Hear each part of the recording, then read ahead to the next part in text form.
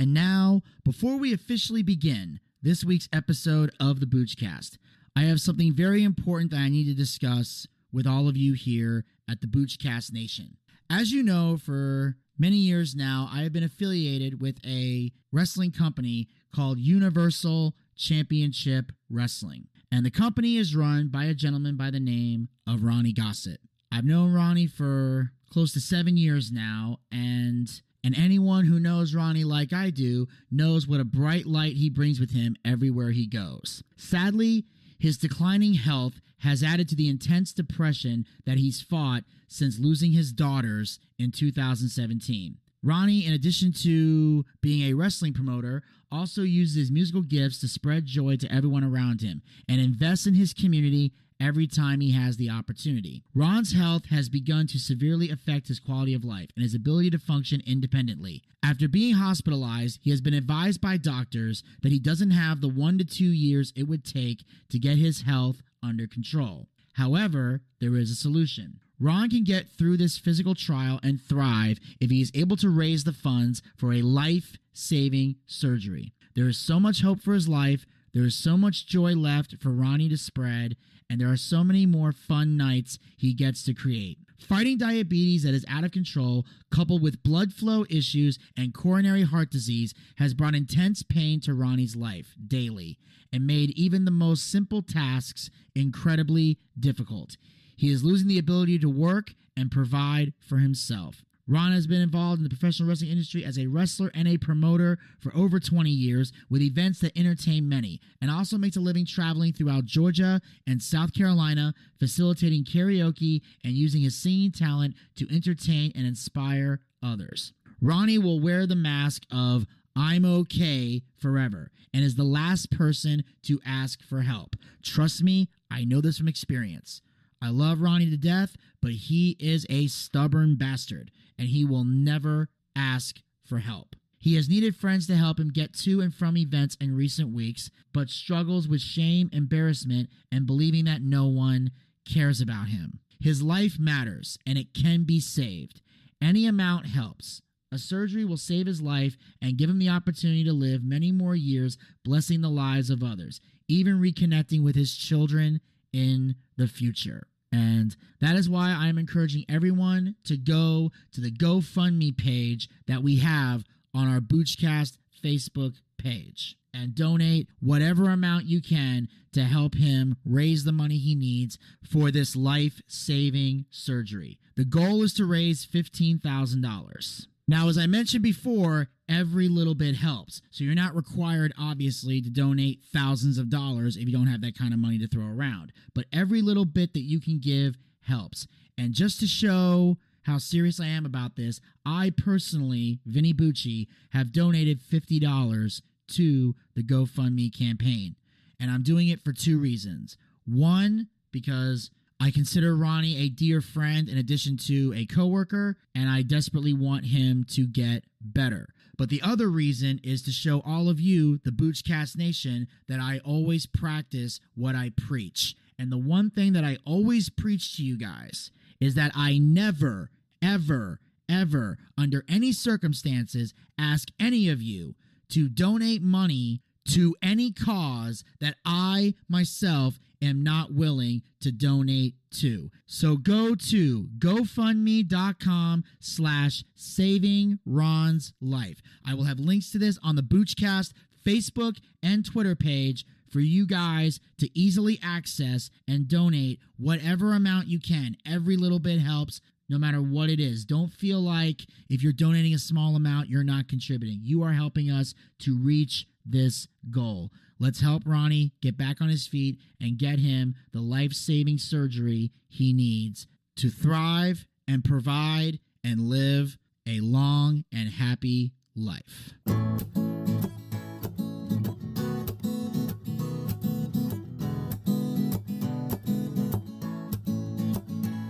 I've tried, and I've tried even more. I've cried, and I can't recall what for. I've pressed, I've pushed, I've yelled, I've begged, hoped in some success. The inevitable fact is that it never will impress.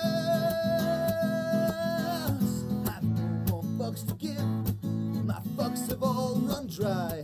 I've tried to go fuck shopping, but there's no fucks left to buy. I've got no fucks to give, the more fucks I've tried to get. I'm over my fuck budget, and I'm now in fucking debt.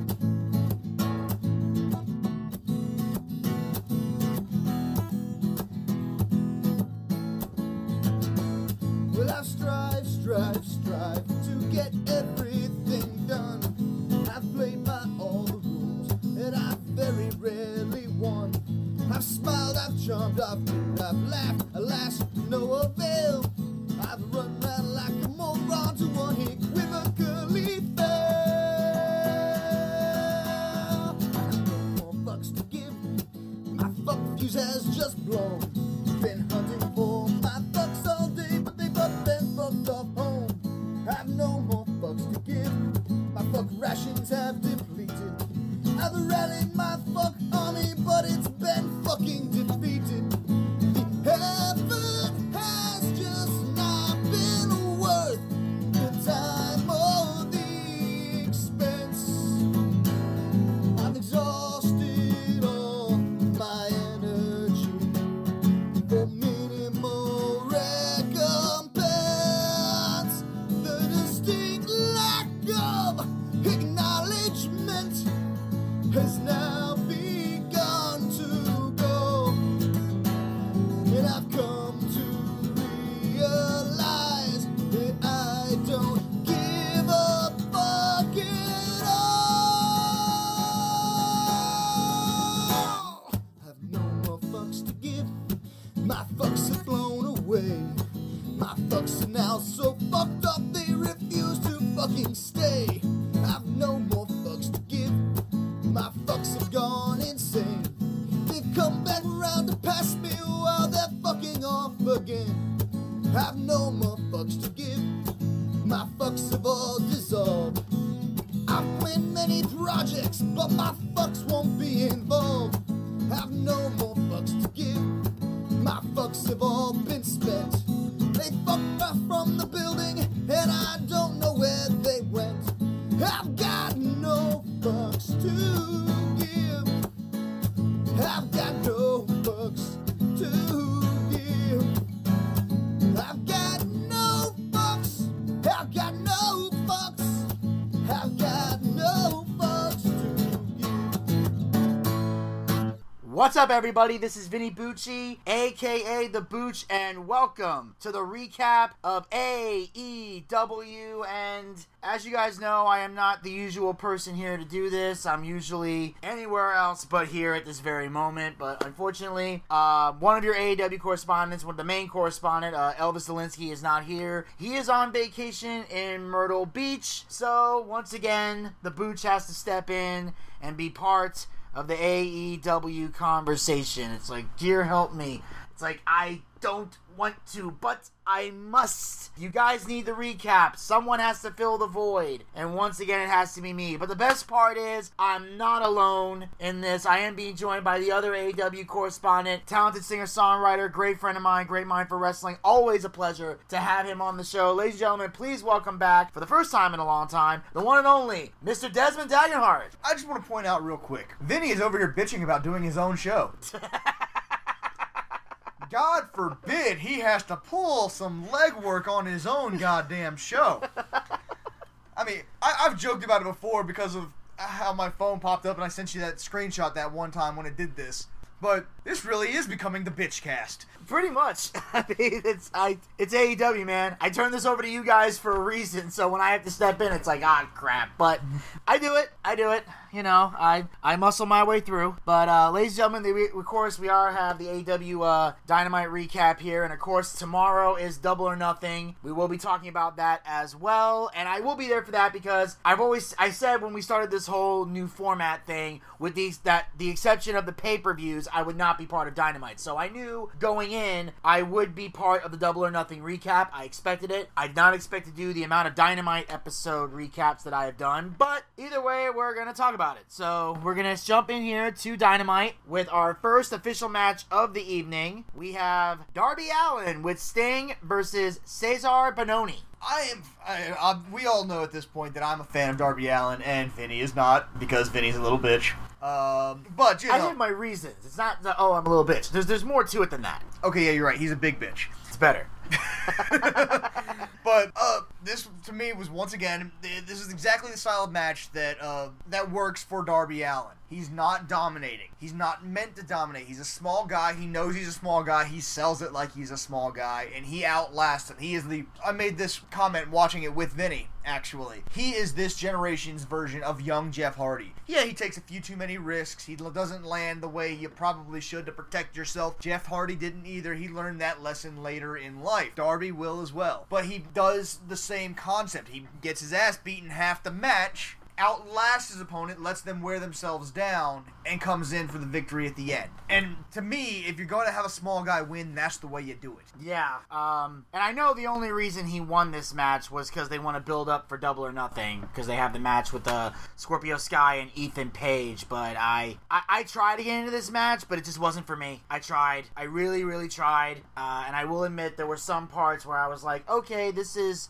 kind of good, but it's just, nothing Darby Allin does is believable to me. It might be believable to you, it might be believable to other people, but I'm not seeing what y'all are seeing. I'm just not. I'm not impressed with Darby Allin. I see a guy who is going to end up like the Dynamite Kid, in a wheelchair, getting pushed around by somebody. It's funny because he didn't take any chances in this match at all. That was what impressed me. That was the one thing I will admit. I was impressed. He didn't try to kill himself. He hit the coffin drop. The coffin drop is actually a pretty safe move 9 times out of 10. He doesn't have to do any flips. There's no crazy positioning. He literally just falls back on somebody. Yeah, that's assuming and of course we know the person there is going to catch them because that's pretty much all they do is go yay and catch. But so you got a point there. But still, it's just it wasn't for me. I tried getting into this match, but I'm just like, nothing in this match that happened was believable. There was no believability for me.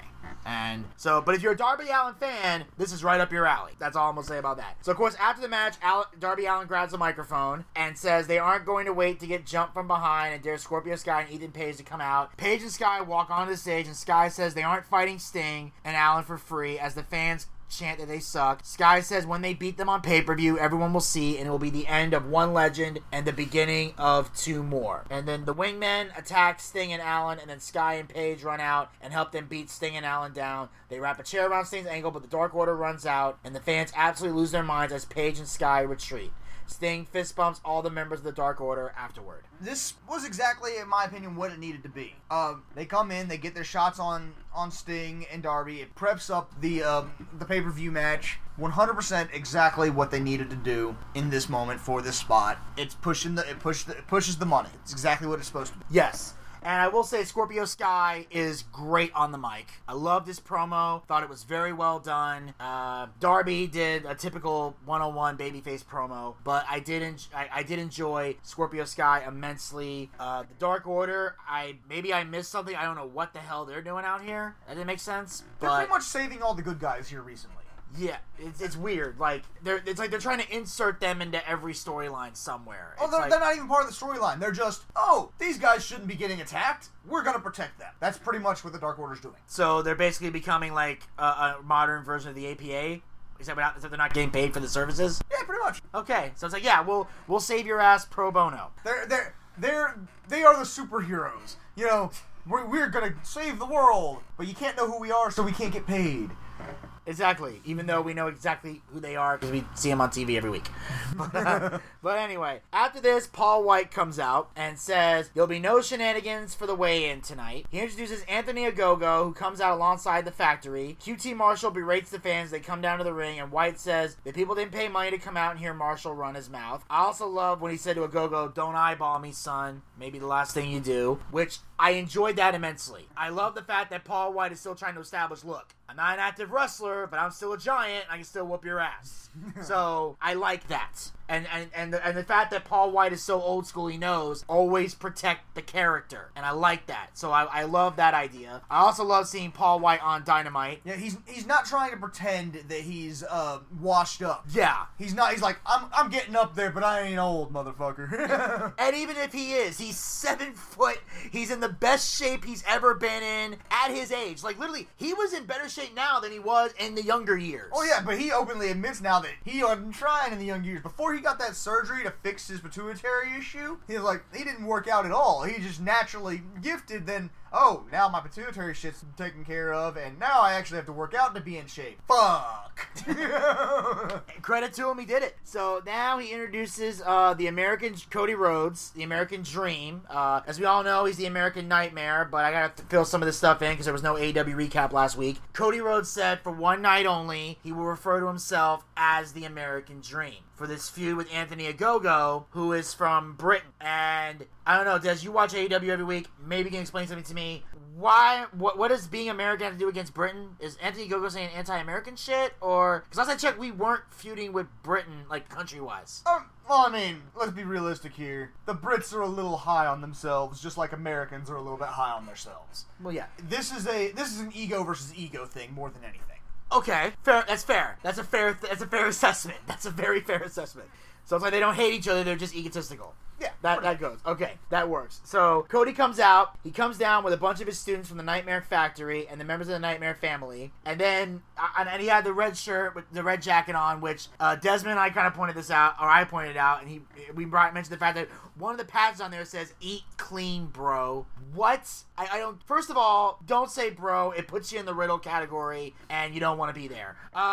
Also, it says the "Eat clean" thing. It's like, it's funny because Vinny still thinks that Riddle's not over. I still think he's garbage, but anyway, that's a WWE story for another day. My point is, so he gets the "Eat clean" thing because I'm like, and I got that because, you know, Cody is very good friends with DDP, which is why I was shocked that DDP didn't come out for this. Like, usually if Cody has his entourage with him, DDP's normally in the entourage. Granted, he's not really wrestling anymore. I think he established that the match he had on Dynamite's going to be his last one, but he's still very much close to Cody, so I thought he'd be out there. But usually DDP's really big on, like, eating clean and, you know, non-GMO food and, you know, stuff that was, like, naturally grown.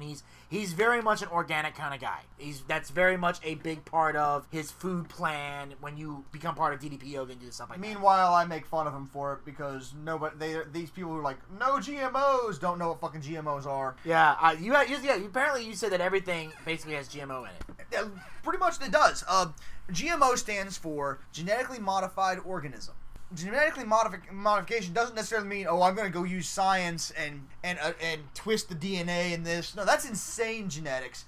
It does sometimes happen, and there are chemicals that can do stuff like that, but that's not the only limitation. Like, when we crossbreed different types of corn to get the kind of corn we've got now, which is the only kind of corn you can get anymore, that's a GMO. So people don't understand that, oh, all this crossbreeding that we've done, that's GMOs. You can't get anything that's not genetically modified one way or another. It's impossible. Not because they're adding a bunch of chemicals to everything, but because modifications aren't just because of chemicals being added. So you can have, like, an organic modification is what you're saying. You can have a semi-natural modification, yes. Okay, yeah, because he brought that up, and I thought that was very interesting. That's why I wanted you to say it on the show. I thought that was very interesting. So he comes out. Cody's sister is also with them. I was wondering who that girl was. And then, of course, Cody has some people in there, and he's doing, like, the bro shakes and everything, and I'm like, wow, Cody's trying to be street. Okay.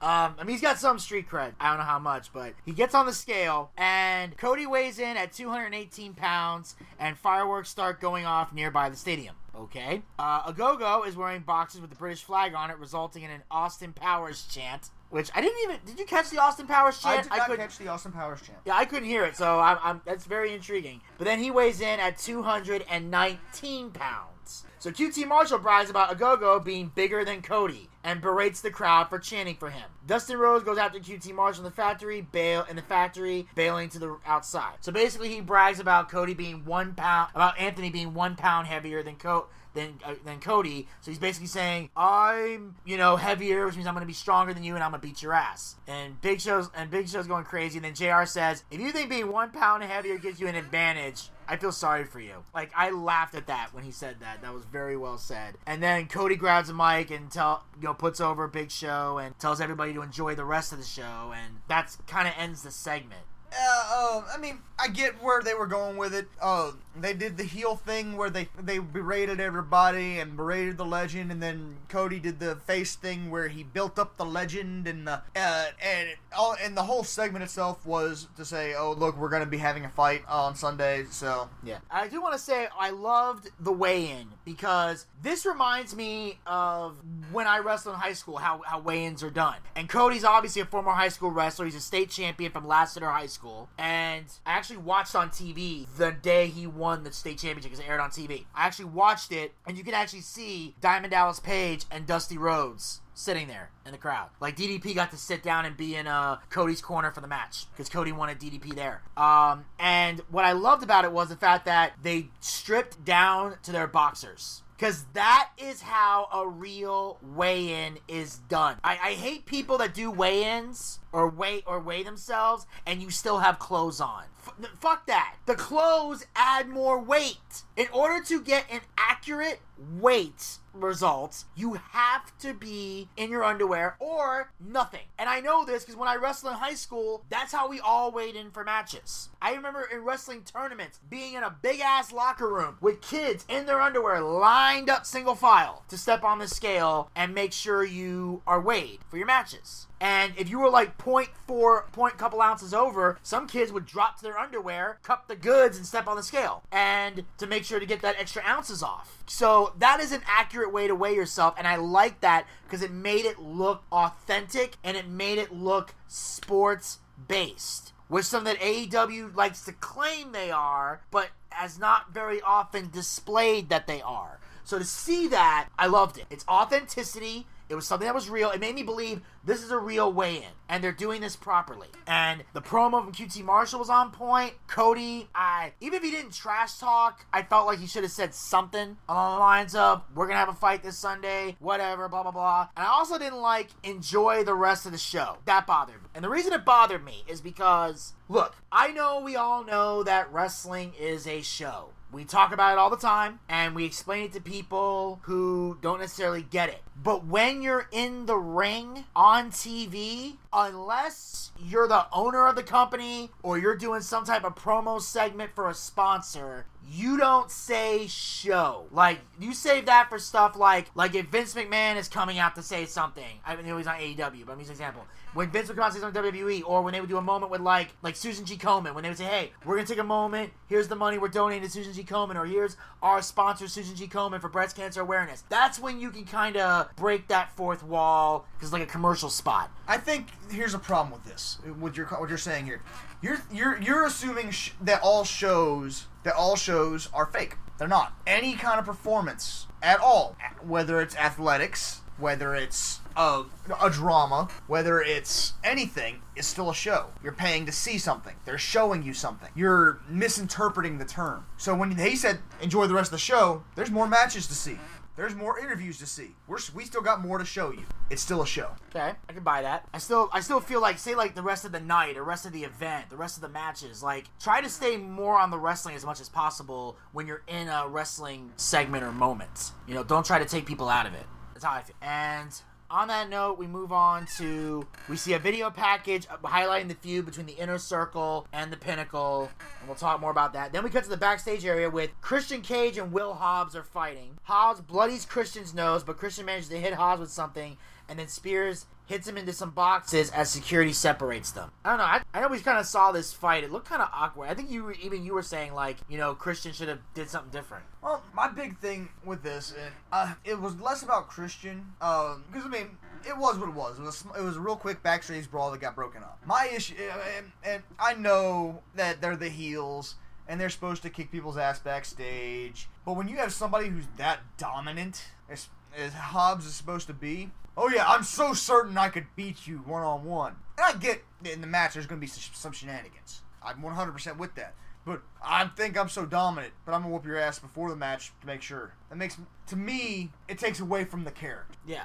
And I can see that normally, but you also have to understand that as a heel, they try to take whatever advantage they can get regardless. Which is why I said during the match, I can see some shenanigans, right? Yeah. But, like, the small guy, it's Taz's son, right? Yeah, I think What's his his name? Hook. Yeah. If he was the one going against Christian, I would 100% back this move. Because he's a smaller dude, okay? But for Hobbs, I don't think it makes sense. Okay. What about Ricky Starks? Would it make sense for him? Ricky Starks, it would be more believable. Because Ricky Starks is more about the showmanship and the talent, and less about power. So I'd be okay with it with Starks. Okay. But I think with Hobbs, it doesn't necessarily make sense. Yeah. And with Cage, it wouldn't make sense either. Right. Oh, Cage is kind of going on his own little story turn anyway. Yeah, but I'm talking about in general. Right. Based on concept. what you're saying, yeah. Same concept. Talking about the concept, yeah. Okay. So, yeah, and also I felt like Christian, like, just kind of throws him into the cage and kind of walks away like it's over. I'm like, dude, if I'm in a fight with somebody, the fight's not done till someone's on the floor. Right. Even if you're not unconscious, if you're at least on the floor and I can get away, that's different. But I think the concept here was he threw him into it and he was trying to step away to get a breather. Okay. And like he was getting attacked and then he got his way in there. He's like, yeah, fuck. Throws him in there and he needed a breather. Yeah, but still, the guy's still on his feet. It's kind of hard to take a breather when someone's on their feet. No, but unless you put a little separation, a little bit of distance between you and them. Oh yeah, because I remember you screaming like, dude, it's a fight. Kick him in the balls. Oh yeah, that was when he was being grappled up and he was getting his ass whooped. I'm like, dude, this ain't a match. You don't have to fight clean here. Exactly. It's like, that's not going to be seen as a heel move. It's seen as, I got to get the fuck out of here. Now, if you kick him in the balls and run, that's different. But if you kick him in the balls and keep beating his ass, then, yeah, then you're being a dick. But, I can see that point. So, it was an awkward confrontation. And then, we move on to the next match of the evening. Dear God, help us all. We have Hangman Adam Page versus the bitch boy Jelly Geneva with Sonny Kiss. This was a great reunion between Sonny Kiss and Vinny. Best thing about it was such a wholesome moment. Yeah, it was a beautiful thing. It was funny because he's saying I can't remember exactly what you said, but he's something like, so it was an old friend of yours, but that camera was on Joey, and I was like, no, what the fuck are you talking about? And then he pointed at Sonny Kiss, and I went, oh, okay, asshole. Yeah, I didn't get the joke. I didn't, because I was wondering, like, what the fuck's he talking about? Like, because I'm like, I didn't meet up with Joey, Then he pointed at Sonny Kiss, then I got the joke, then I went, oh, he's an asshole. So I got it. Once I got the joke, it was funny, but at first I was kind of looking at him like, the fuck are you talking about? But then we get to this match, and I saw basically Adam Page carrying a match and doing it very well. Hangman did Janela great. sold what he needed to sell. It did this match was what it needed to be. It was an easy win for Hangman Page before his match at the pay-per-view. Yeah. Yes. And even though we had to deal with some leg slapping from Jelly, they somehow managed to make this a decent match, and Adam Page was able to get the victory that he wanted, despite the fact that it was blood coming down his head. Which was, I think, a good point, because the bleeding there made it seem like made it seem like it was a dangerous match before a pay-per-view, which is something that doesn't normally happen. Yeah. So, adding a little bit of blood in a safe manner like they did in this match, to me, makes it better. Yeah. I mean... it wasn't a major blood fest, but just that little bit to add a little something to it. Yeah. And I don't feel like the blood did much to help the match, but it definitely did much to help what happened after the match. Right. I think the blood was more useful for that. And of course, Janela, after this match is over, Jelly and Sonny hit the bricks.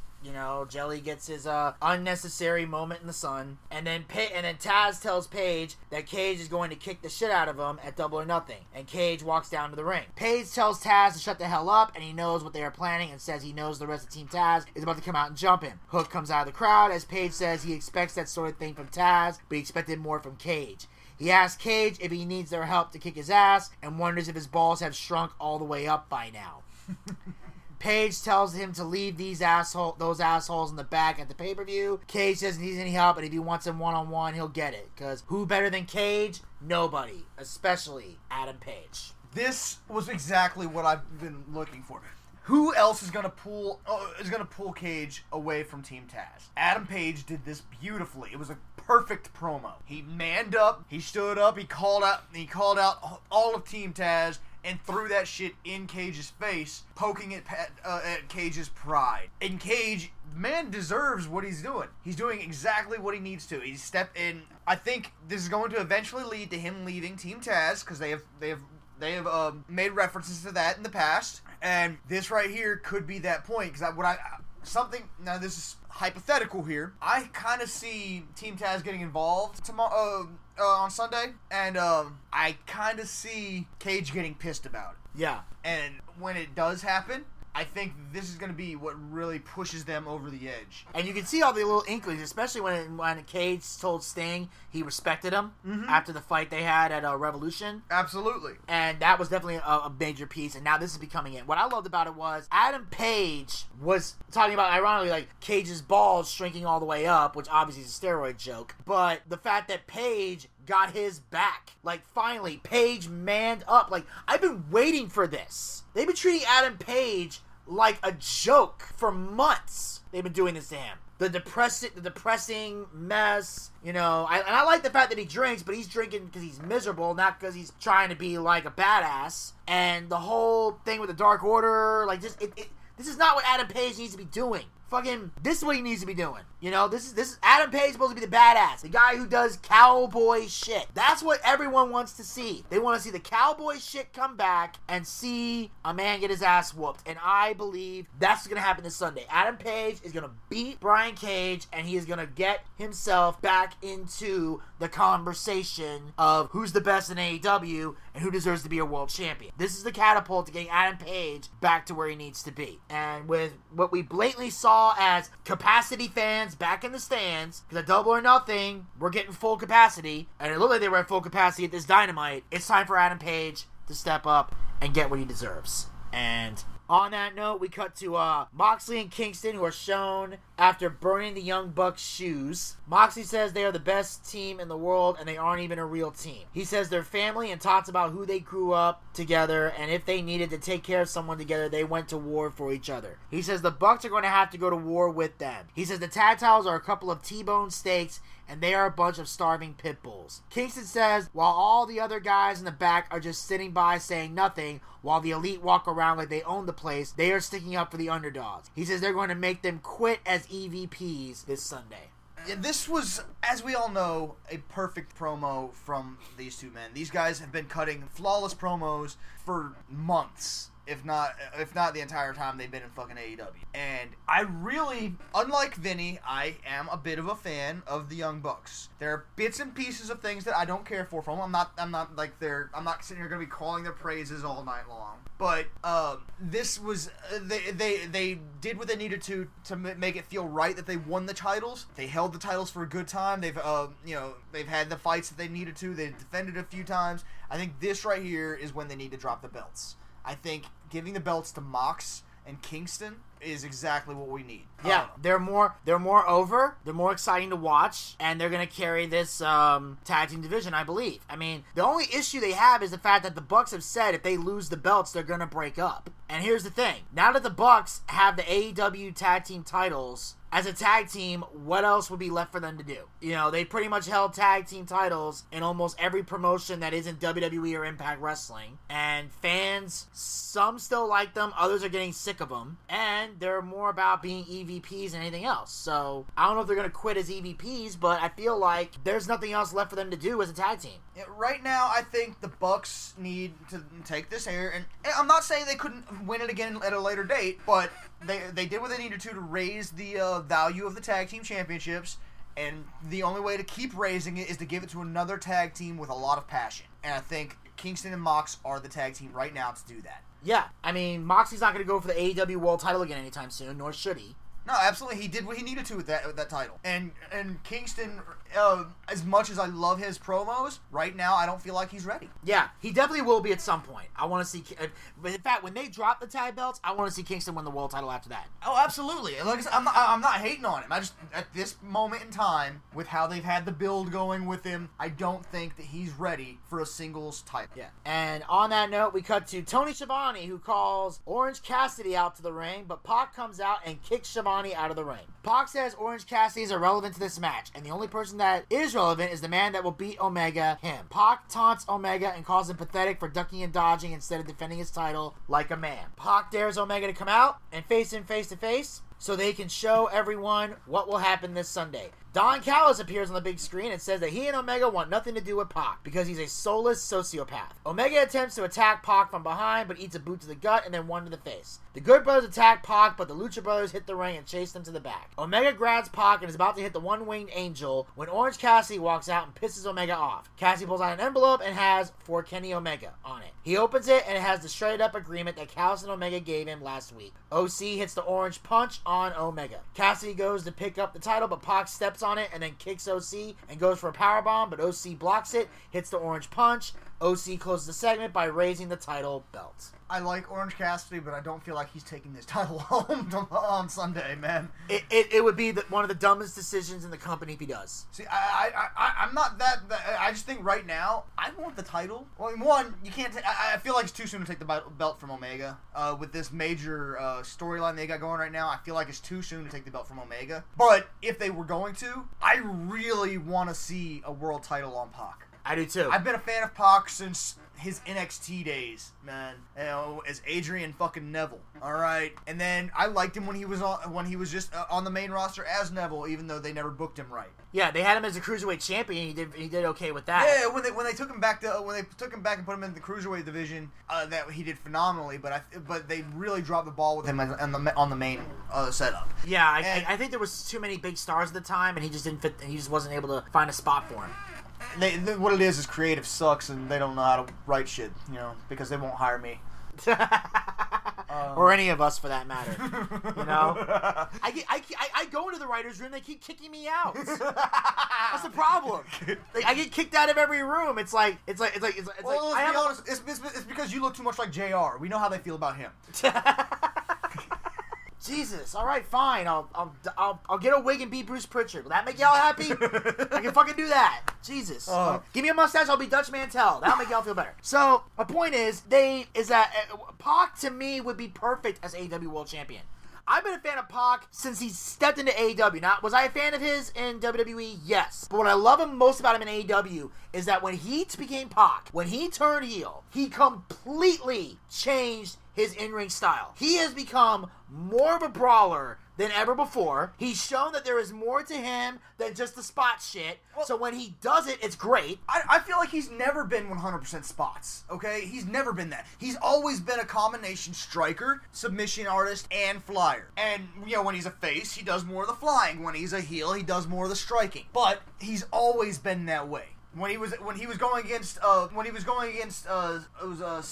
Zayn in NXT. Yeah. He was kind of sort of going a bit of a heel run there. He was definitely striking more. He was being more of a it wasn't really much of a heel. It wasn't a full heel turn. I'm not saying it was. Yeah, but he was definitely on that verge, on that line of heading that direction. Like he kind of danced over that line, the way a babyface can a little bit. Like John Cena did when he went against The Rock.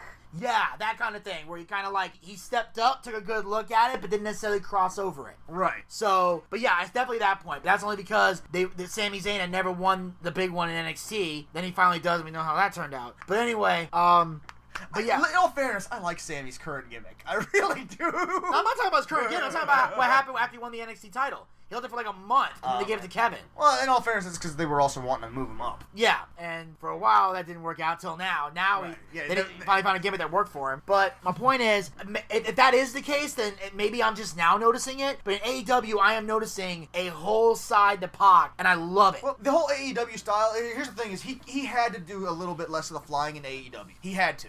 Because there are so many flyers that he doesn't stand out that way. Yes. So he went with more because he was such a great striker, he put more focus on his striking, so he'd stand out a little. It was more of a pay attention to the company you're working with, do what you got to do kind of thing. Yeah, and that's why. So I have no objections to Pac winning this title. In fact, even Elvis, as high as he is on Kenny Omega, he wouldn't mind seeing Pac with the title either. Like, there's no objections here. I don't know anybody's objection to seeing Pac win the world title. My only issue is I think it's too soon in this current run for Kenny Omega to drop it. Okay, now who do you see down the line that should take it? I know who I want to see. Who do you? If not Pac, who else? Okay, well, I would like to see Christian Cage win it.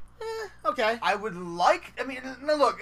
I think Christian's doing the right thing by staying away from titles right now. Okay, because he's coming in, he's making a name for himself in AEW, showing that he can still do it. He's got these cool storylines he's doing going on. Yeah. But down the line, I would like to see him have an AEW championship, just so he can say he's had a world title in every major company he's worked with. That's another good one. Yeah, that's very true. And he would bring value to that championship. Right, and he would. And I'm not. So it's like, but I do feel like he needs to continue what he's doing and building his name in AEW before doing so. So I'm not like saying, oh, just put it on the legend. No, there's a reason for it, the way it goes. Or potentially, and I know Sting isn't interested in this really. I would like to see Sting win it. I would too, 100%. And I think Sting would be a good person to take it from an authority figure who is currently champion. I think that with how Sting's been in the past, that would be a really cool way for Sting to do things. Exactly. I would like, and people are like, he just wants the legends to do it. No, yeah, I do like the legends, but I also like people like oh god, it was there. It was on the tip of my tongue, and then I lost it. Pentagon. Pentagon, yeah. I would love to see Pentagon take it. There's so many great stars in AEW with so many different contrasting styles that I could see a lot of them down the line taking the belt from Omega. Yeah. Not necessarily right now, but with the right storylines building up to it, there are a lot of people in AEW I can see taking it for a lot of different reasons. Exactly. And the thing is with Legends is that it's not necessarily like, and I know that Desmond, anybody that knows, if you listen to the show longer than a day and you know Desmond, you know that he is not just high on Legends. But I will say that in this particular case, it works because not only can some of these legends that we're talking about still physically go in a ring, but also because it ups the value of the world championship. And that's why I've always been big on even part-timers who come in, when they go for the Universal title, I'm like, give it to them, because it was a new belt. It makes it look good, but here's what it also does. When these guys, the young guy, whoever the young guy is that you want to make your next big thing, if they take the title from the legend, it ups their resume even higher. It's like, yeah, you won the world title. Like, who'd you beat to win the world title? Orange Cassidy. Okay, who'd you beat to win the world title? Sting. Who's the guy you're gonna pay the most attention to? The guy who beat Sting or the guy who beat Pockets? Sting. And look, this is coming from an Orange Cassidy fan. I'm with you, 100%. That's what I'm saying. Now, my big thing is, if you give it to a legend, they need to be there every fucking week. And they don't need to be in a match every week. Yeah. But they need to put in the work. They need to show up. They need to do segments. They need to fucking be there and show me that they are wanting to be in this company. And with AEW, that's possible because they don't travel often. So it's easier for the legends to make the trip. Right. They're not going to be in different cities like 300 plus days a year. That was a big thing with like when Edge was going for the title in WWE, and people were, and Vinny's like, "Are you going to hold him to the same?" You damn right I am. And then Edge came out and said straight up, "If I'm going for this title, I'm going to be there every week. If I'm in a championship position, I'm going to be there every week." And that is why I was 100% for Edge winning the championship. It didn't happen because stupid finish. Yes. But again, I had to ask that question because I wanted to be sure. And when you said yes, I went, okay. At least he's fair. At least he's fair. It doesn't matter how much I like you. It doesn't matter how much I am a fan of somebody. My rules are my fucking rule. Exactly. I stick by them. Now, now there is one other guy I would like to see win the world title eventually, and I'm mentioning his name now because he's technically in this next segment. Earlier today, Tony Schiavone. No, it's not him. And your new AEW World Heavyweight Champion, Tony Schiavone. What? Huh? So Schiavone interviewed Jade Cargill. No, not her. Sorry. When Matt Hardy, yes, him, approached her and said that Sunday will be the biggest day in the history of the HFO. He wants her to be a part of it, but Mark Sterling walks up and says that she has already agreed to become her client. He says he's going to slap Hardy with a restraining order if he continues to bother her. So I would love to see Matt with the title. Yeah. Okay, and now here's the deal. Not with this current gimmick. You don't want Big Money Matt? I don't.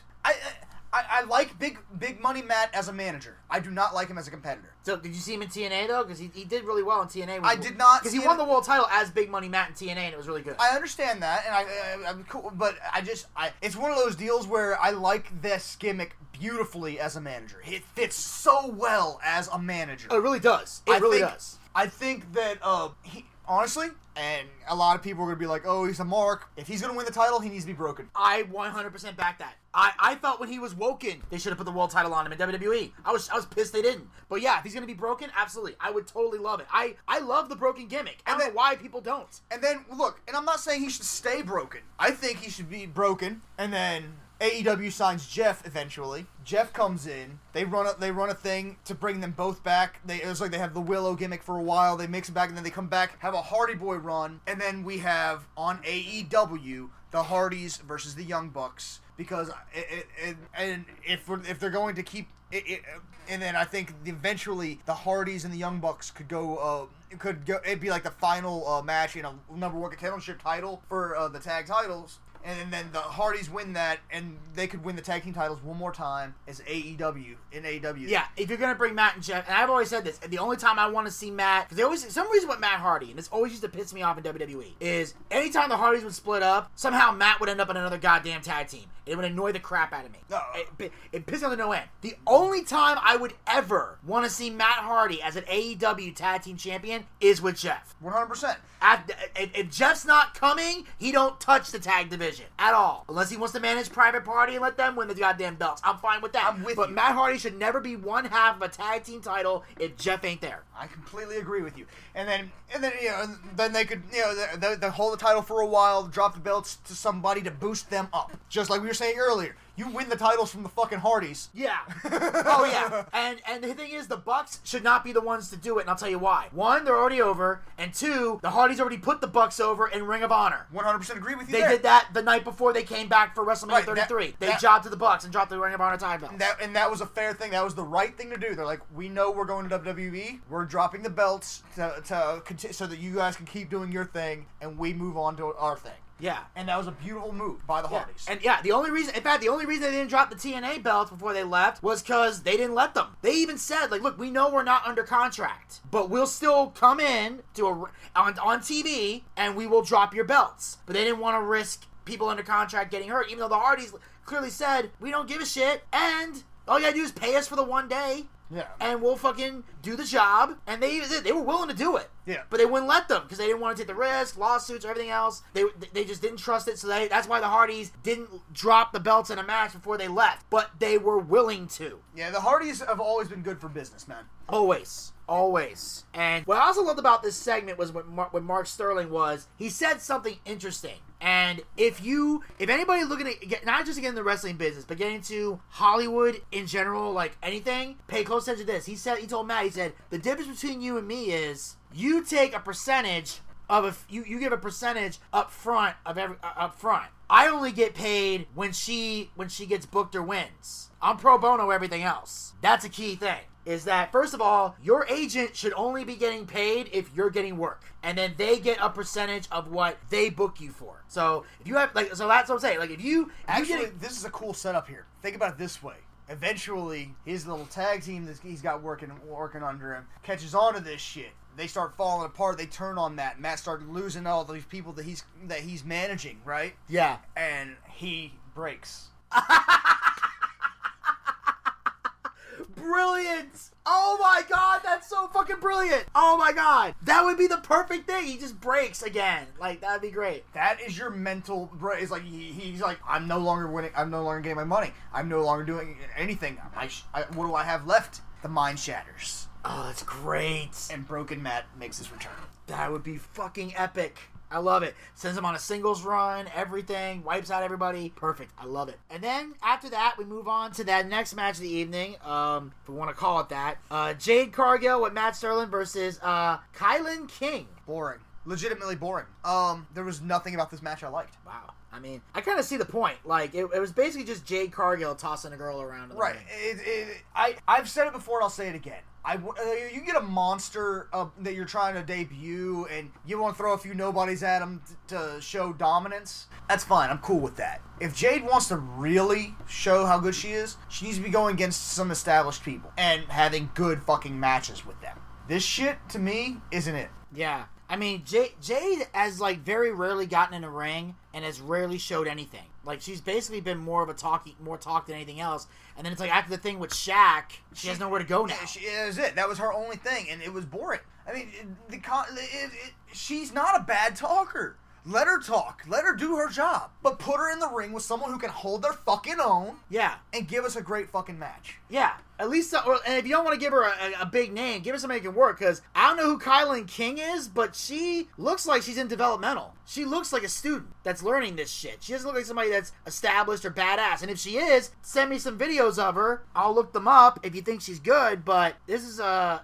no-go for us, man. Like, this is, the women's division has some good moments, but in general, it can really shit the bed when it wants to. And then we cut to the backstage area with Jake and Lance Archer. Dear God. Archer says he doesn't want Dante Martin. He wants Miro because he has done nothing but piss him off. And of course, Jake starts cutting a promo. Lance Archer starts talking, which of course begs the question, if Lance Archer can talk, what the hell is Jake doing there? Look, I think that they're trying to build to a breakaway between these two. Because Jake is still trying to be a heel and Lance is not. So that's why they're having him talk more. Because they're wanting them to have this breakup. They need to make sure that he can talk before they do this. Before they fully pull the trigger on the separation. Yeah. If this is going to lead to a separation, then I'm for that. But if it's not going to lead to a separation, he needs to shut the fuck up and let your manager talk. Because AEW is a lot more on the slow burn shit, though. They're not rushing anything. For the most part. There is one thing. We'll get to it later, but yeah. For the most part. Like with the Young Bucks, they didn't just automatically have them join Kenny Omega as a heel. They slow turned into that. Yes, but we all knew it was coming, so it was anticlimactic. Right. We knew it was coming, but that's what I'm saying, though. It's like they build the stuff in a slower way. They don't rush into it as bad as WWE usually does. Yeah. So that's what they're doing here. They're taking their time. They've got a path. They're just making sure that it's right before they pull the trigger. Okay, good, I'm hoping. And then we get to we have the next match for the TNT Championship. The best man, Miro, defends the title against Dante Martin. I mean, Dante has no business in any singles championship match. No, he doesn't. At all. How did he even get in this position?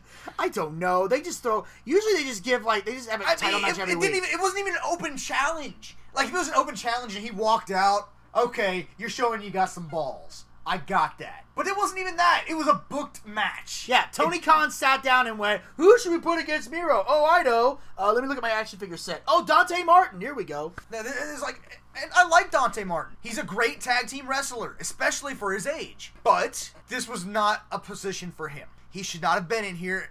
All this did would make him look weak and make it look like Miro didn't have any real competition. Yeah. I mean, technically he does and he doesn't, because like all the good competitions in high profile storylines. So they're just feeding people to Miro until he has to face Archer, which I think is going to be at Double or Nothing. Miro dominated, which was great. Kicked ass, took names. This is the Miro we've been wanting to see, and we're starting to see him more and more every week. And he's proving himself worthy of being the TNT champion. Then Jake Roberts and Archer come out. Roberts says Miro's fairy tales come to an end. Roberts tells Miro to shut the fuck up, and they have had enough of him. Miro tells the old fart to shut up, and Miro taunts Archer by telling him to stop letting the old man hold him back. Roberts tells Archer to sick him. Archer attacks. Archer levels Miro with a big boot and then knocks Miro off the apron as a bunch of referees try to hold them back. So Miro asked for the fight and probably wish he didn't, because Archer leveled him. That's gotta be awkward though. When you're like, when you call out somebody for a fight and the guy finally goes, all right, you really want to fight? Go get him. And the guy whoops your ass.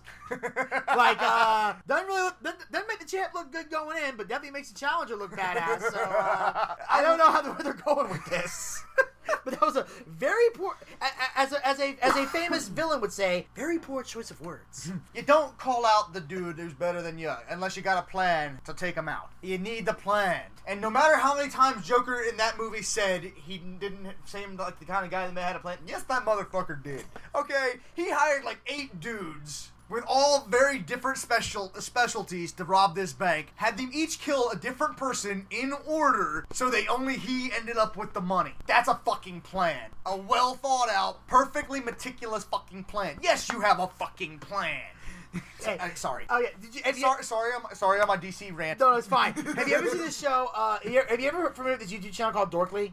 Yes. They actually have this thing about like an agent guy. It's like, and it says like if Joker had an agent.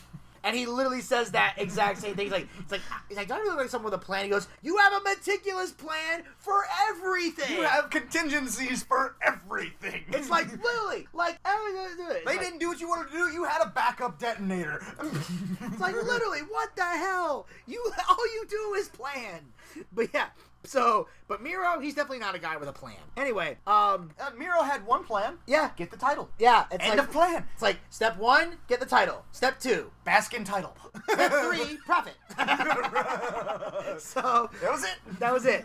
Tony Schiavone. Next, we cut to Tony Schiavone. He brings Hikaru Shida out to the ring as they honor her by making her by her being the women's champion for more than a year. She's basically had the longest reign of any champion in AEW, including Moxley. Schiavone presents Shida with the new women's championship belt, which thankfully is much better and has a gold centerpiece. So we thought that was a special belt for her. Turns out that's the new design for the women's championship. Right. I caught on to that during the show. Originally, we thought it was a special. When we first saw it, we didn't notice the differences immediately. We thought that kind of looks like the same belt. And then they brought it in, and it's like, oh, that's flatter. It's only got 2 of the side plates. It's got more contrast between the white and the yellow gold. It's got the diamonds in it. It actually is a better looking belt. Yeah. I'm very happy with the new belt, and it's. I think that Shida was the right person to get it because she's been in there for a year, and it was time for a better belt because that was the first belt. It's like, we got a design for the women's championship. Okay, this works. That's basically what happened. And then they over time designed a new one that went on a champion that was worthy of going on. Yes. And I think that this is the right time to do that, and I still think, and I'm sorry to anyone who's a big Shida fan, because I like Shida. I do too. But it is time for her to drop the belt, and I think Britt Baker should take it, and it was a good thing that they put the new belt on Shida first. Yes. Now, Shida says that she won the title when there were no fans to enjoy it with her, but now they are back. Shida says she is so proud to share this moment with the fans because it's for them. Britt Baker interrupts her and says she comes in peace. Baker says that no one can take the year that Shida had away from her. And Baker said something a while back she wants to take back. She said that she was the face of the women's division. But when she wins the title, she will be the face of a new era. She said the era before her was all about 316. This era will be all about DMD.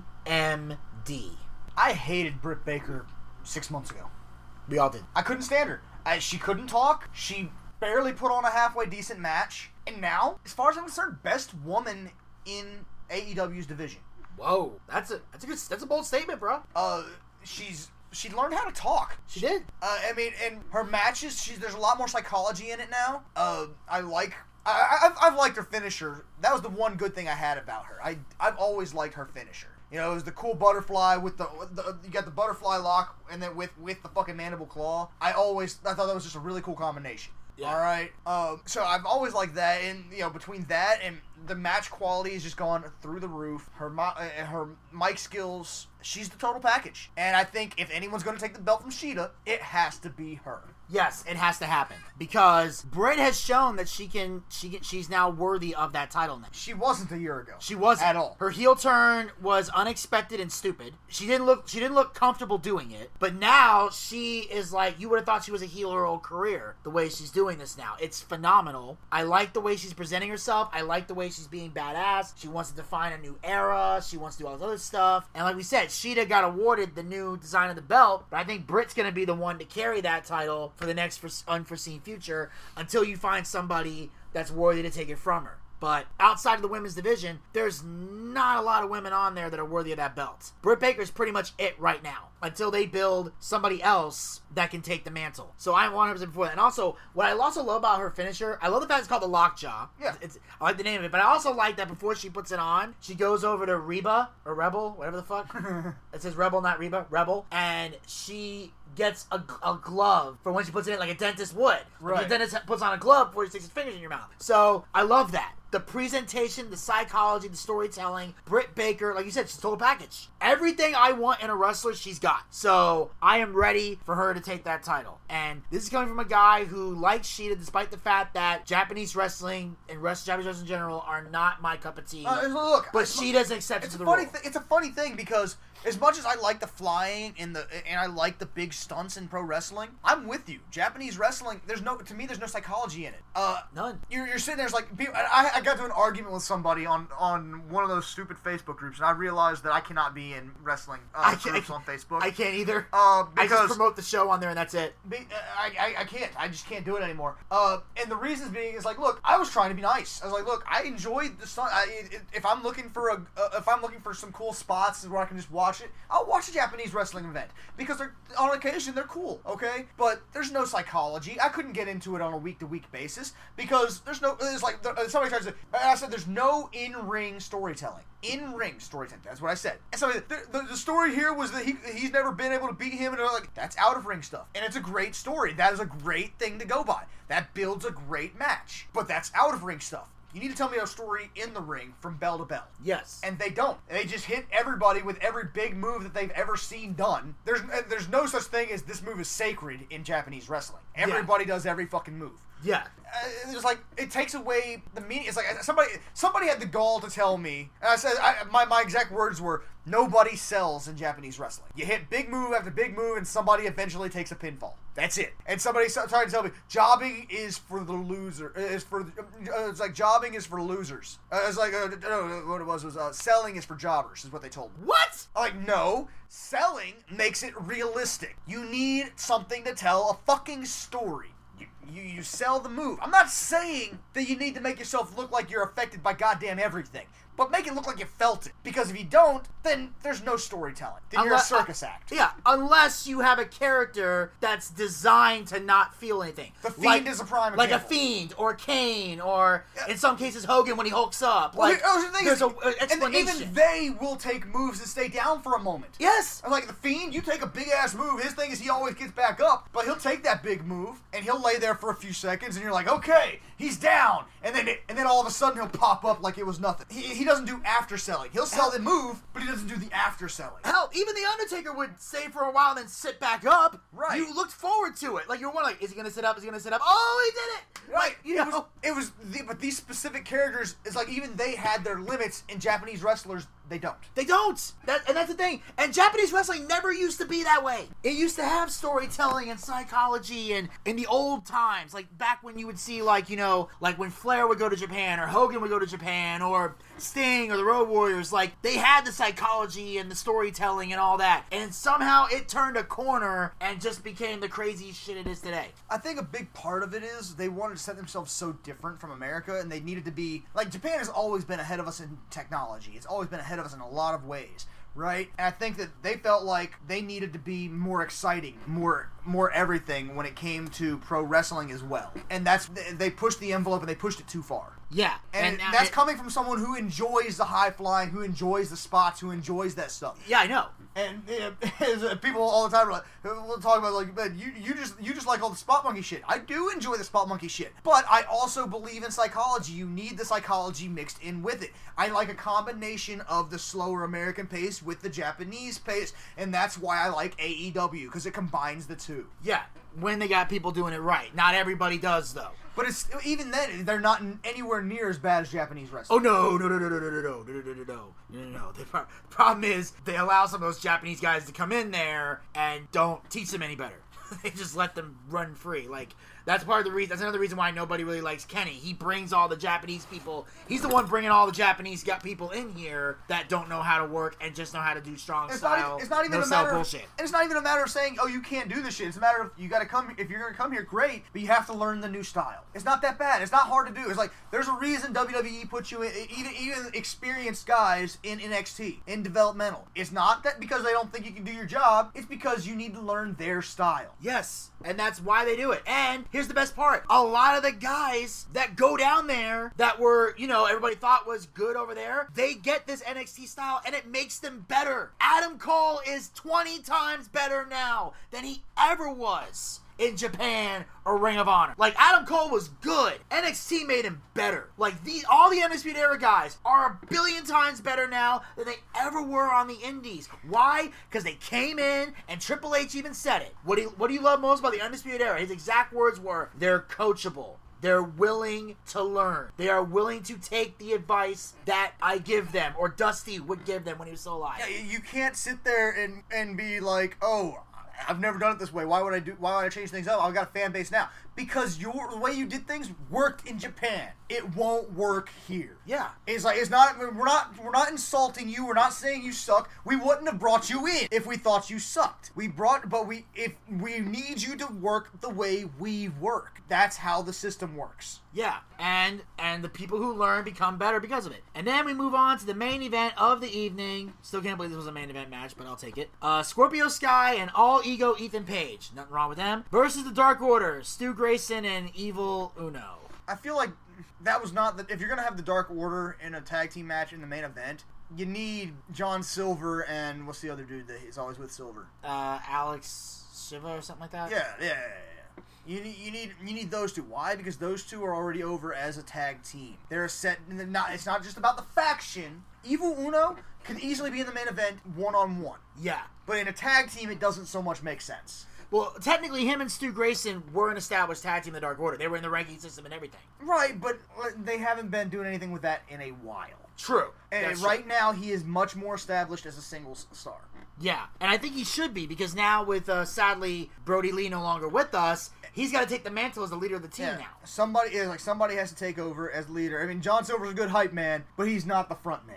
No, he's not. No, he is not. No matter how much Elvis worships the ground he walks on. Oh, he's entertaining as fuck. Elvis, that's why Elvis loves him, because he is entertaining. He's great in the ring, but he doesn't have the look, he doesn't have the attitude of a leader. He's a hype man, and he's a damn good hype man. Yeah, especially now that he doesn't say Pizza Boy anymore, because I would have kicked him in the nuts if he kept doing that. Oh, poor baby, you're almost stealing your gimmick. Yo, yeah, you don't steal my gimmick. Pizza, that's mine. You can say Mustard Boy, Skittle Boy, whatever the fuck. Pizza is mine. Nuts. I was so fucking mad when he did that on Being the Elite. I saw he went Pizza Boy. I'm like, fuck this. Fuck this motherfucker. I almost wrote on YouTube, fuck this motherfucker. I damn near lost my mind. But then a week later, he started saying Mustard Boy, and I went, today you live. But I fucking snapped. I snapped when he did that shit. I was so goddamn mad. I am like, no. I have proof that I did that first. Fuck that. AEW came around in 2019. I was saying that shit in 2015. Pizza Baby is mine. So anyway, now I got that out of my system. I will say tag team match was good. It was a good match. Yeah. I mean, not something. It's not something to hang a hat on, but it's good. It was a good match, and let's be honest. Even though it was the main event, they were never going to close the They were never going to close the show on that. They were going to close the show on the Inner Circle. We'll get to that in a minute. So I mean, it was one of those. Yes, it was technically the main event, but it was filler for the Inner Circle. Yeah. So it did what it needed to do. It gave Sky and Paige a win, to look good going into the pay-per-view, and then Paige says, "What just happened to the Dark Order will happen again this Sunday." But then Sting's music interrupts him, and Alan walks out of the tunnel with an army of Stings behind him. Sky tosses around a bunch of the Stings, but then one doesn't budge, and he takes the Sting mask off to reveal it's the real Sting, and Alan and Paige retreat through the crowd. Who's in that Sting mask? It's Sting!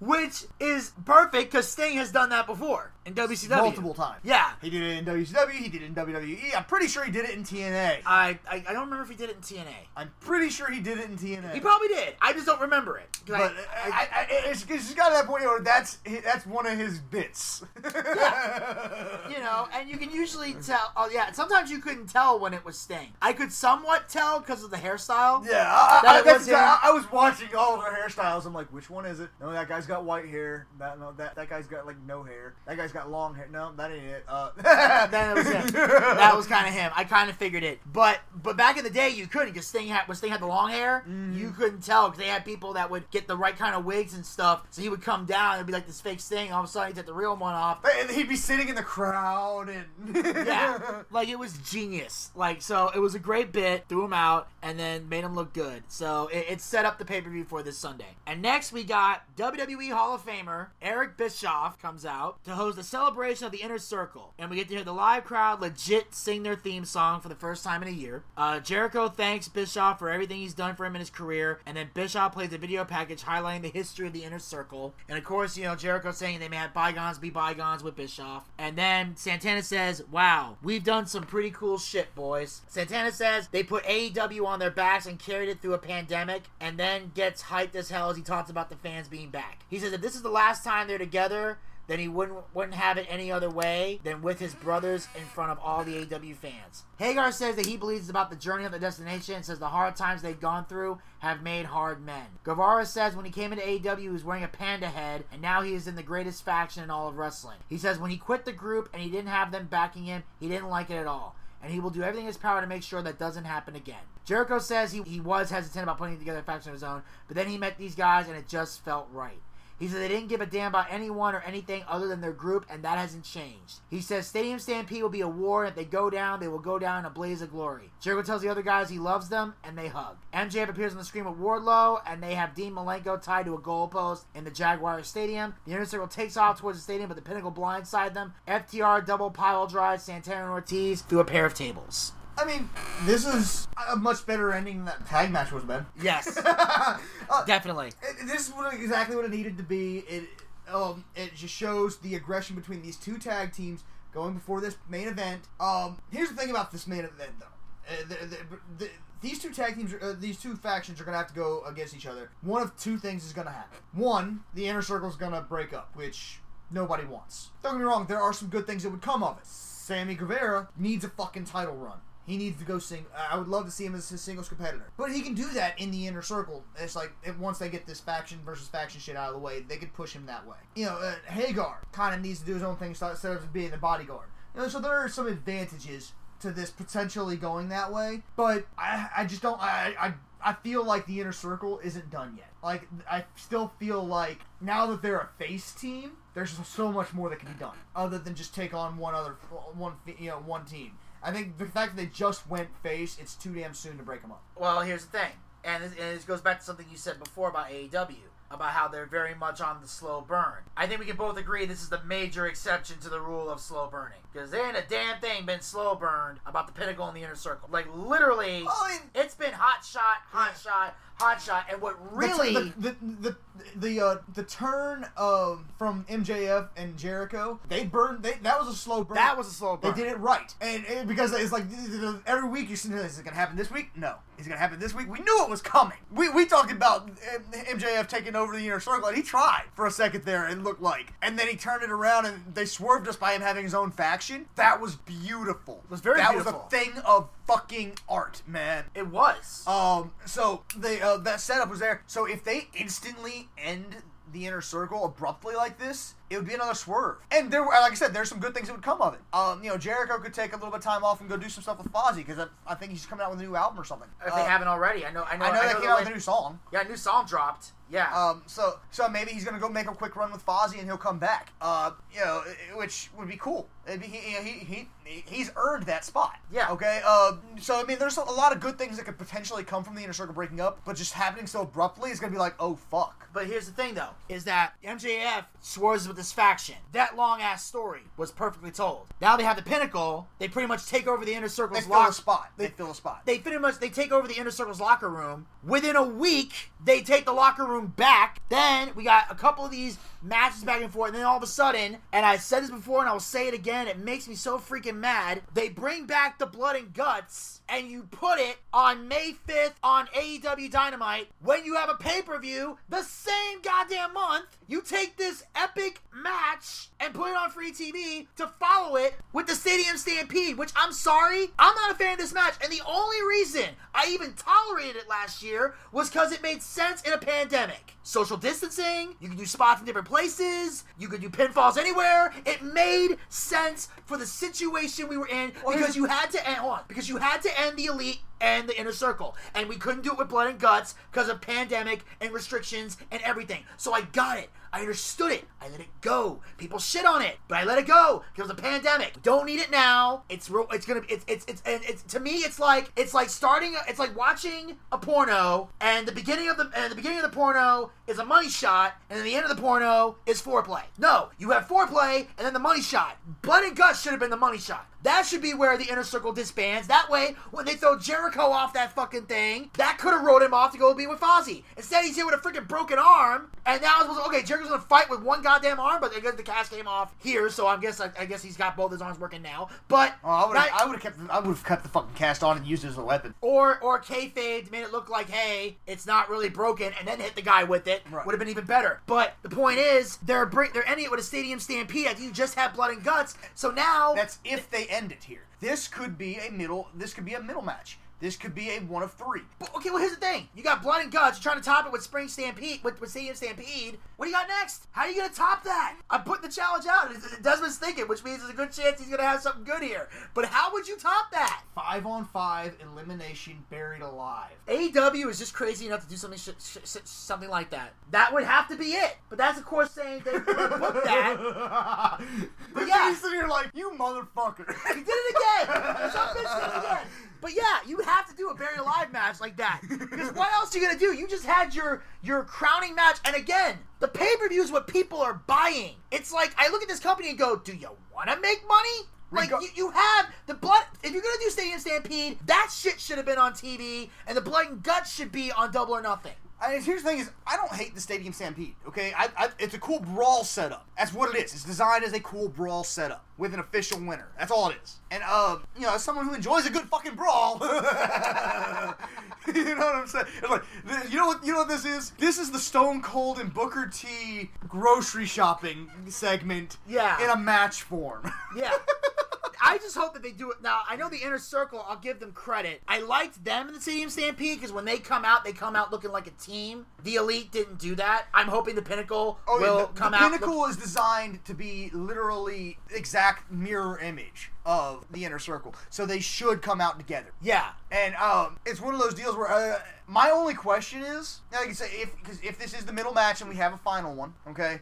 What are the stakes going to be for the third one? Let's assume Inner Circle wins, okay? The Pinnacle doesn't have to break up. That's not in the stipulation. Yeah. But I mean, I don't get it. What comes next? As far as not the match itself, but what is the final nail in the coffin, so to speak? Well, because would it be winner take all, loser leaves?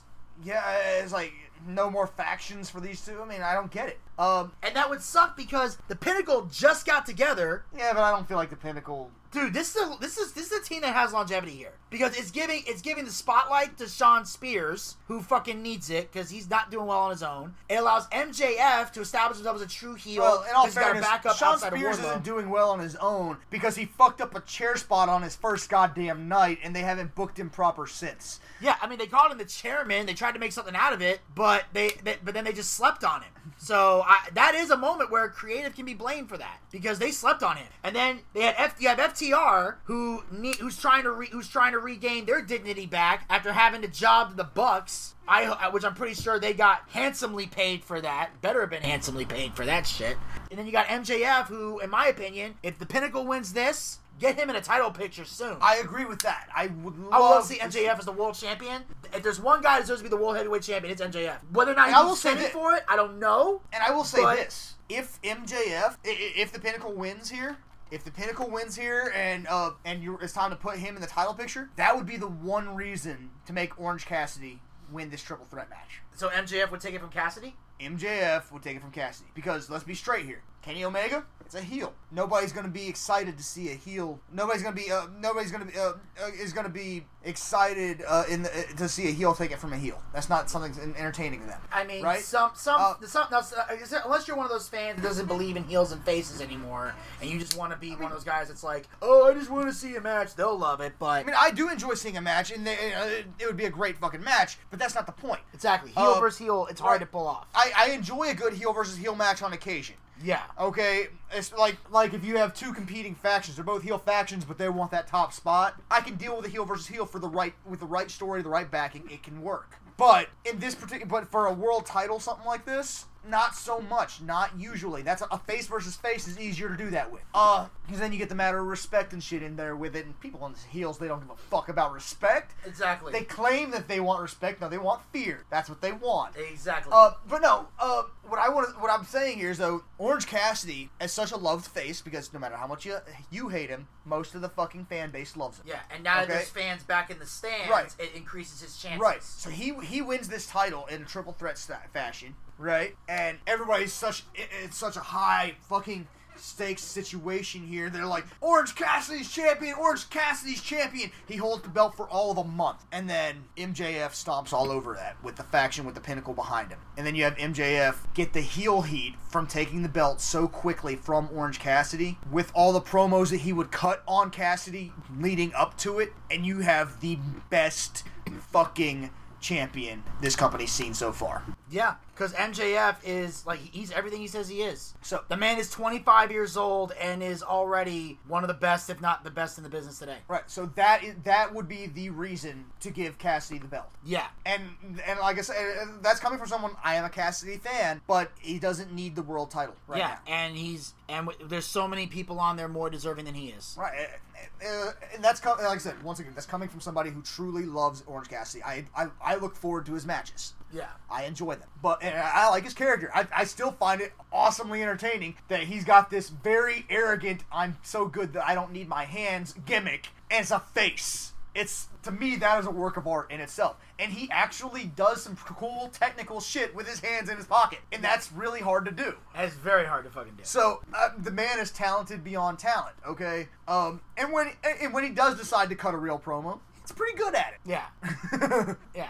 So, I mean, I'm a big fan of the man. But right now is not the time, unless it's to drop the belt to MJF, now is not the time to put the belt on Cassidy. Exactly. And so we'll find out this Sunday, and of course it'll be AEW Double or Nothing. We will have the recap for you guys, so make sure you guys check that out. And that'll conclude this recap of AEW. Desmond, as always, I thank you for taking time out of your busy schedule to join me on the show. And real quick, where can people find you? As always, you can find me at www.facebook.com/Desmond Dagenhart. That is DESMOND DAGENHART. Desmond Dagenhart. I'm the only Desmond Dagenhart in the goddamn motherfucking world. Okay? I got a French first name, a German last name. Figure that shit out. We're still trying to. But ladies and gentlemen, make sure you guys follow us. We are on Anchor, Spotify, Breaker, and Google Podcasts. Pick your favorite hosting site, follow us there. Or if you want to follow us on all four, feel free to do so. We greatly appreciate it. Also, like us on Facebook. Go to facebook.com/theboochcast. We have archived episodes of the show as well as great content. We're posting there all the time. In fact, speaking of Desmond's music, Desmond did a concert recently, or did a video recently playing music that we shared to the Boochcast page. So if you scroll down a little bit, you'll be able to find it. It was just a little live video. It was my first time doing any kind of real performance in a long time, so it's a little rough. I even said it several times in there. Look, it's been a little rough, man. I haven't been practicing like I should. Alright? But I am getting back into the swing of things. I am actually, by the time this is up, it's been past, there's going to be another one up soon. Yeah. So I'm recording some shit. I'm going to be doing some more stuff. My sister's been, and I keep saying it, man, if you want to see me do some live videos, fucking comment. Motherfucker, go live. Send me a message. I am not above answering my messages, man. No, he's not. And also, make sure you guys are following us on Twitter and Instagram at the Boochcast. Get the latest tweets, photos, and videos. Also, make sure you subscribe to the YouTube channel. We got great YouTube channel content up there. In fact, Desmond will love this. The D&D one-shot we did at WrestleMania is up there. Nice. People check out. Night 1 of WrestleMania is up there, too. And yeah, what's interesting about that is that was a throw-together thing. I didn't plan that. I brought my shit because I brought my shit. Yeah, he always does. And yeah, so that's why you didn't see him on camera during Night 1. He was in the corner putting together one shot. When I was on camera, people were like, why is he fucking reading? Exactly. Because WrestleMania sucked. No, it wasn't that WrestleMania sucked. I enjoyed the hell out of it. No, Night 1 was great. Night 2's an abomination, but Night 1 was great. I enjoyed the hell out of it, but I was having fun with it. But I was like, I'm sitting here, but I talked to Elvis, and he's like, man, I'm itching to have. I was like, I'm jonesing for some D&D, man. He really was. And so I threw together a quick one shot, and it turned out pretty good. I was happy with it. Yeah, we got some good. We got. You'll find out all about it when you check it out. But also make sure you check out our show, Boochcast Reviews, Dark Side of the Ring. The episodes are up there, coming soon. We do have have the Brian Pillman videos we'll be doing. Myself, Desmond, and Elvis will be doing that. Also, we've got the one with Nick Gage coming soon. That'll feature me and Zach. Gator was not able to join us for that.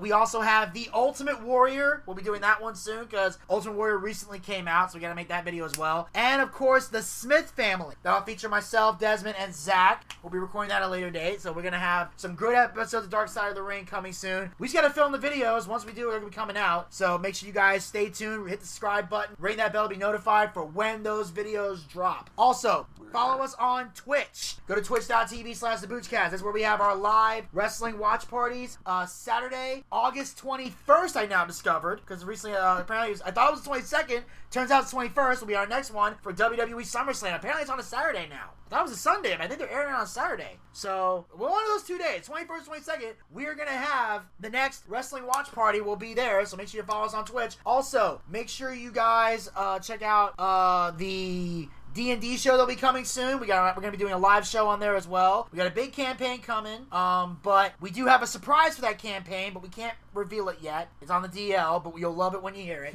Also, Desmond's laughing because he knows exactly what it is. Oh, I am excited. Oh yeah, we were excited for that, but it's coming soon. John's already promised it's coming. He's got to get his shit set up in his house, and we'll be ready to go. So, also, you can check out anchor.fm/theboochcast/support to become a supporter of the Boochcast. This is the new thing we're doing here. Patreon was kind of meh, so we're going to this new direction here where you can become a supporter of the show by going to Anchor, and you can contribute a monthly contribution to the Boochcast, and there's 3 different levels. There's one where you can purchase one for 99 cents a month. You can support the show. There's another tier for $4.99 a month, which is basically the same as getting a Peacock subscription. Or you can join us for a year, $9.99 a month. That's right. For a mere $9.99, you can support the Boochcast. Now, we're going to be coming up with different rewards for each tier very soon, but for now, that's where you can go. So you have the option of 99 cents, $4.99, or $9.99 by going to anchor.fm/theboochcast/support. So it is very, very affordable to check this out. So if you guys were one of those guys paying $9.99 a month for a WWE Network subscription and you're done with the network, bring that over here. We're just as entertaining. If you don't want to get a Peacock subscription, you want to tell Peacock to fuck off, bring that money over here. Show Peacock where the action is. And 99 cents. If you got homeless people harassing you,